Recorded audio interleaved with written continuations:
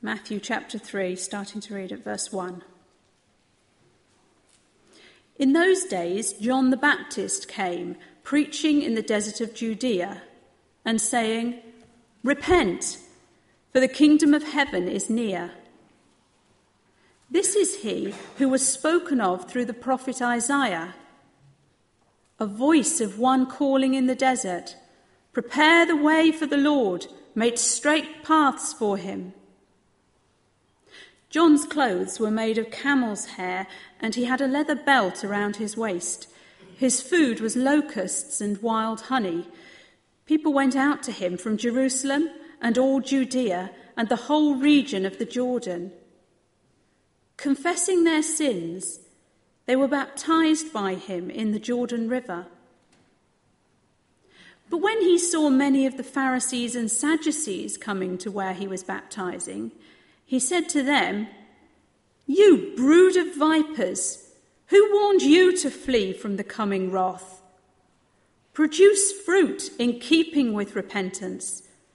And do not think you can say to yourselves, 'We have Abraham as our father.' I tell you that out of these stones God can raise up children for Abraham. The axe is already at the foot of the trees, and every tree that does not produce good fruit will be cut down and thrown into the fire. I baptize you with water for repentance. But after me will come one who is more powerful than I, whose sandals I am not fit to carry. He will baptize you with the Holy Spirit and with fire. His winnowing fork is in his hand, and he will clear his threshing floor, gathering his wheat into the barn and burning up the chaff with unquenchable fire." Christmas almost gone, start of a new year. We begin a new series in the Gospel of Matthew in our evening services, and we begin with John the Baptist.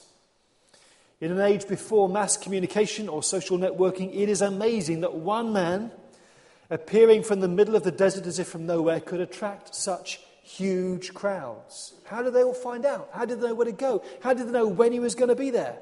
There was nothing ordinary about him, his camel's hair jerkin and his diet of locusts and wild honey, but the people who went down to the river day after day didn't go down to look at some kind of freak show. There was a power in his words that cut deep into their hearts. His message wasn't very palatable, as he compared his listeners to rotten trees that needed cutting down, or husks of grain to be swept up and burned in unquenchable fire. But perhaps those who responded to his message knew deep down that if the day of reckoning was just around the corner, they weren't ready to have all their guilty secrets exposed to divine scrutiny on the day of judgment. There's nothing like the fear of discovery to make us realize the gravity of the wrongdoing we think is okay, so long as nobody knows about it.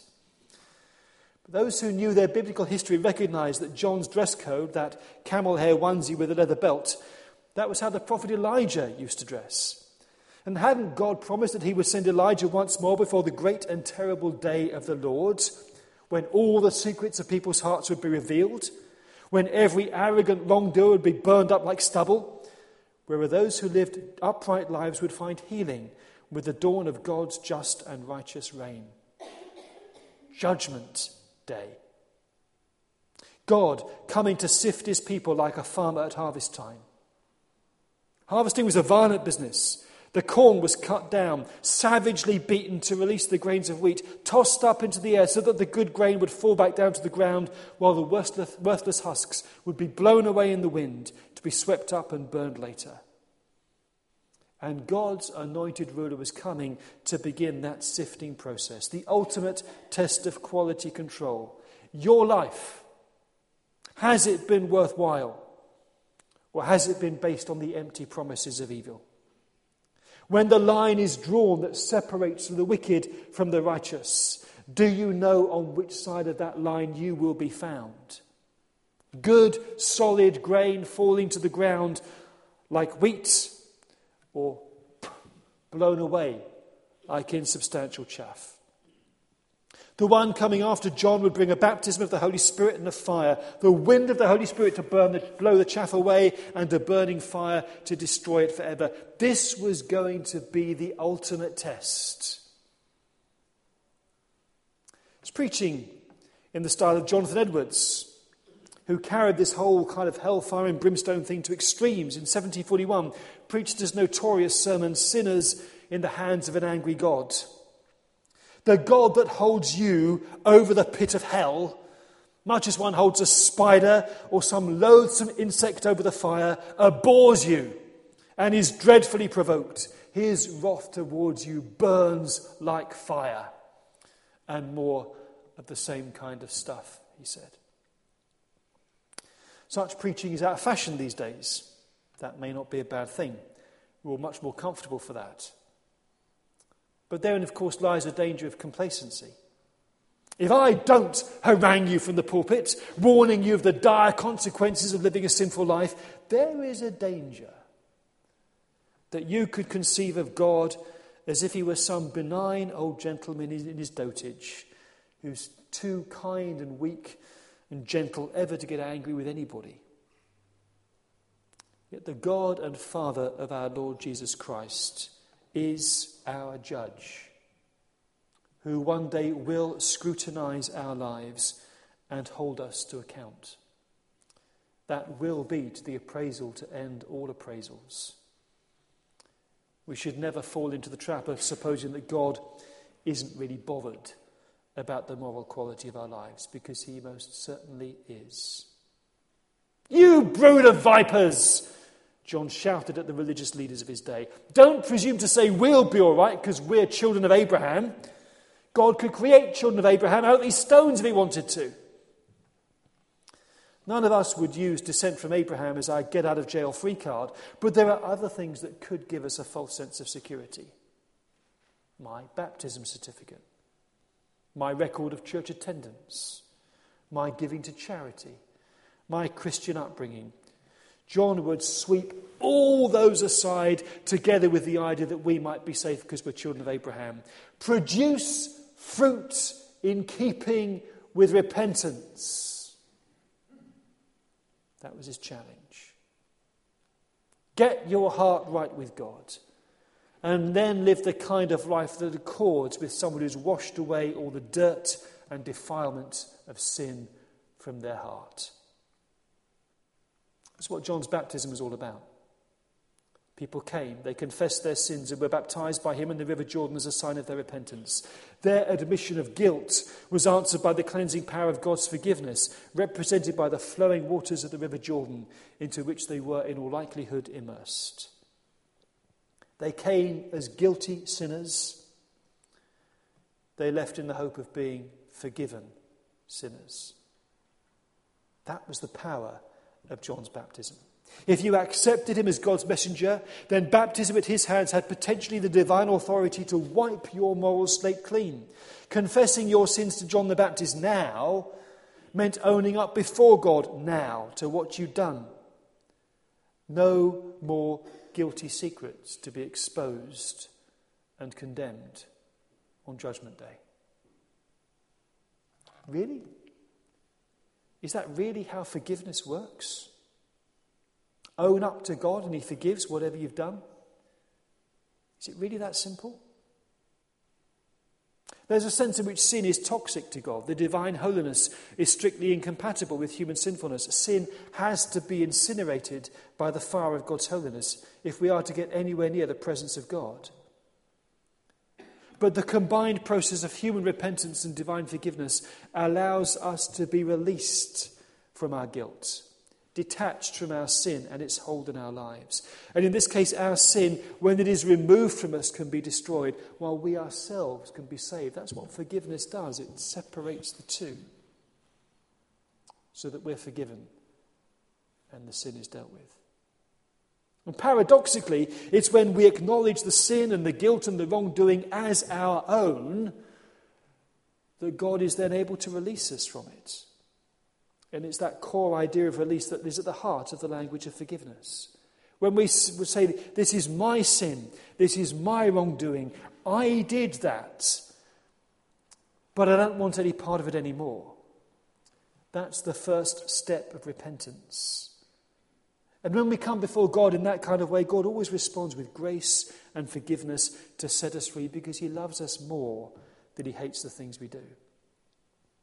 But it is only by owning up to what we've done that we can be released from it. That's why people came confessing their sins to be baptized in the River Jordan. If we try and brazen it out, cover it up, find excuses or extenuating circumstances or somebody else to blame, we indicate we don't really want God's forgiveness. We're really trying to justify ourselves.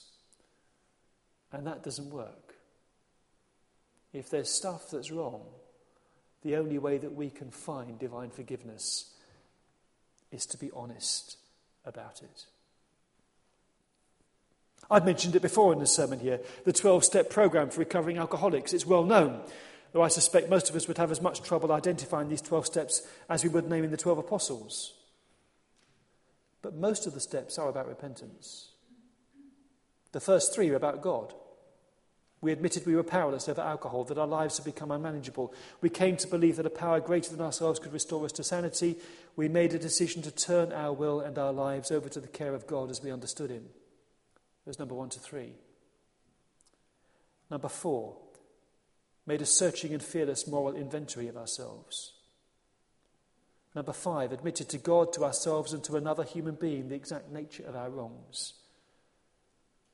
Number 6, we're entirely ready to have God remove all these defects of character. Number 7, humbly asked him to remove our shortcomings. Number 8, made a list of all the persons we'd harmed and became willing to make amends to them all. Number 9, made direct amends to such people wherever possible, except when to do so would injure them or others. Number 10, continued to take personal inventory, and when we were wrong, promptly admitted it. That is deep, searching repentance. And it's about honesty. Being honest about who we are, the mess we're in, and the fact that we need help. And when we do that, God responds with grace.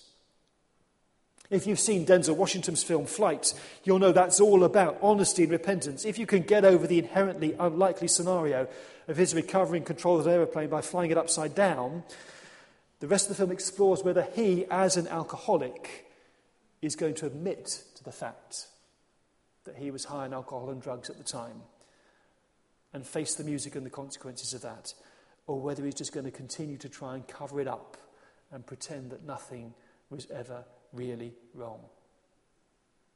It's always the temptation to try and cover it up and pretend that we're okay. The only way that God can deal with it is if we are honest about the mess that we are in. It is about honesty. It's about being willing to switch the light on in that dark room of our life and admit to what is really there. Because if we admit it's there, it can be dealt with. If we deny it, or hide it, or justify it, or leave it locked away in a dark corner, we will never be rid of it. That was why John was so scathing in denouncing the religious leaders who came out to see him. He saw them hiding behind their position in society, their assurance that they were okay because they could trace their family tree all the way back up to Abraham. But God wasn't looking at their pedigree or their professional qualifications or their religious observance. God was looking at their hearts and their lives. He was looking for the honesty to say, this is who I am underneath. This is how I've lived my life. This is the person that I've become. These are the areas that don't match up with what everybody else thinks about me. God, I admit that. God, please forgive me. God, set me free. Clean me up. Clear it all out. Help me to be different. Those who were baptized by John that day came confessing their sins, admitting what was wrong. And when they were baptized by John in the River Jordan, they had the confidence that their sins were forgiven because they were washed away and carried downstream in the River Jordan to the Dead Sea. What confidence can I give you this evening? Our baptistry is shut. But I can point you to something even better.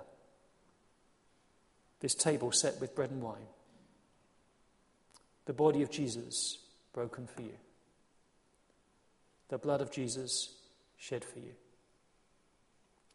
It's a table that speaks of God's steadfast love for you, the limitless forgiveness available to you through his Son, Jesus Christ.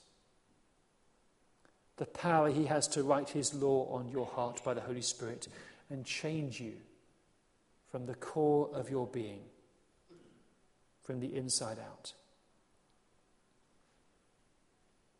We come to God and make our confession and wonder, how can he ever forgive me? Here's your answer. God can and does forgive you. Because that's precisely why he came in the person of his Son, to bear your sin, to take your guilt, to suffer the damage you've done to your own life and even to the lives of others. This is the place of restoration. This is the place of forgiveness. This is the place where our honesty about who we really are meets God's love for us as we really are.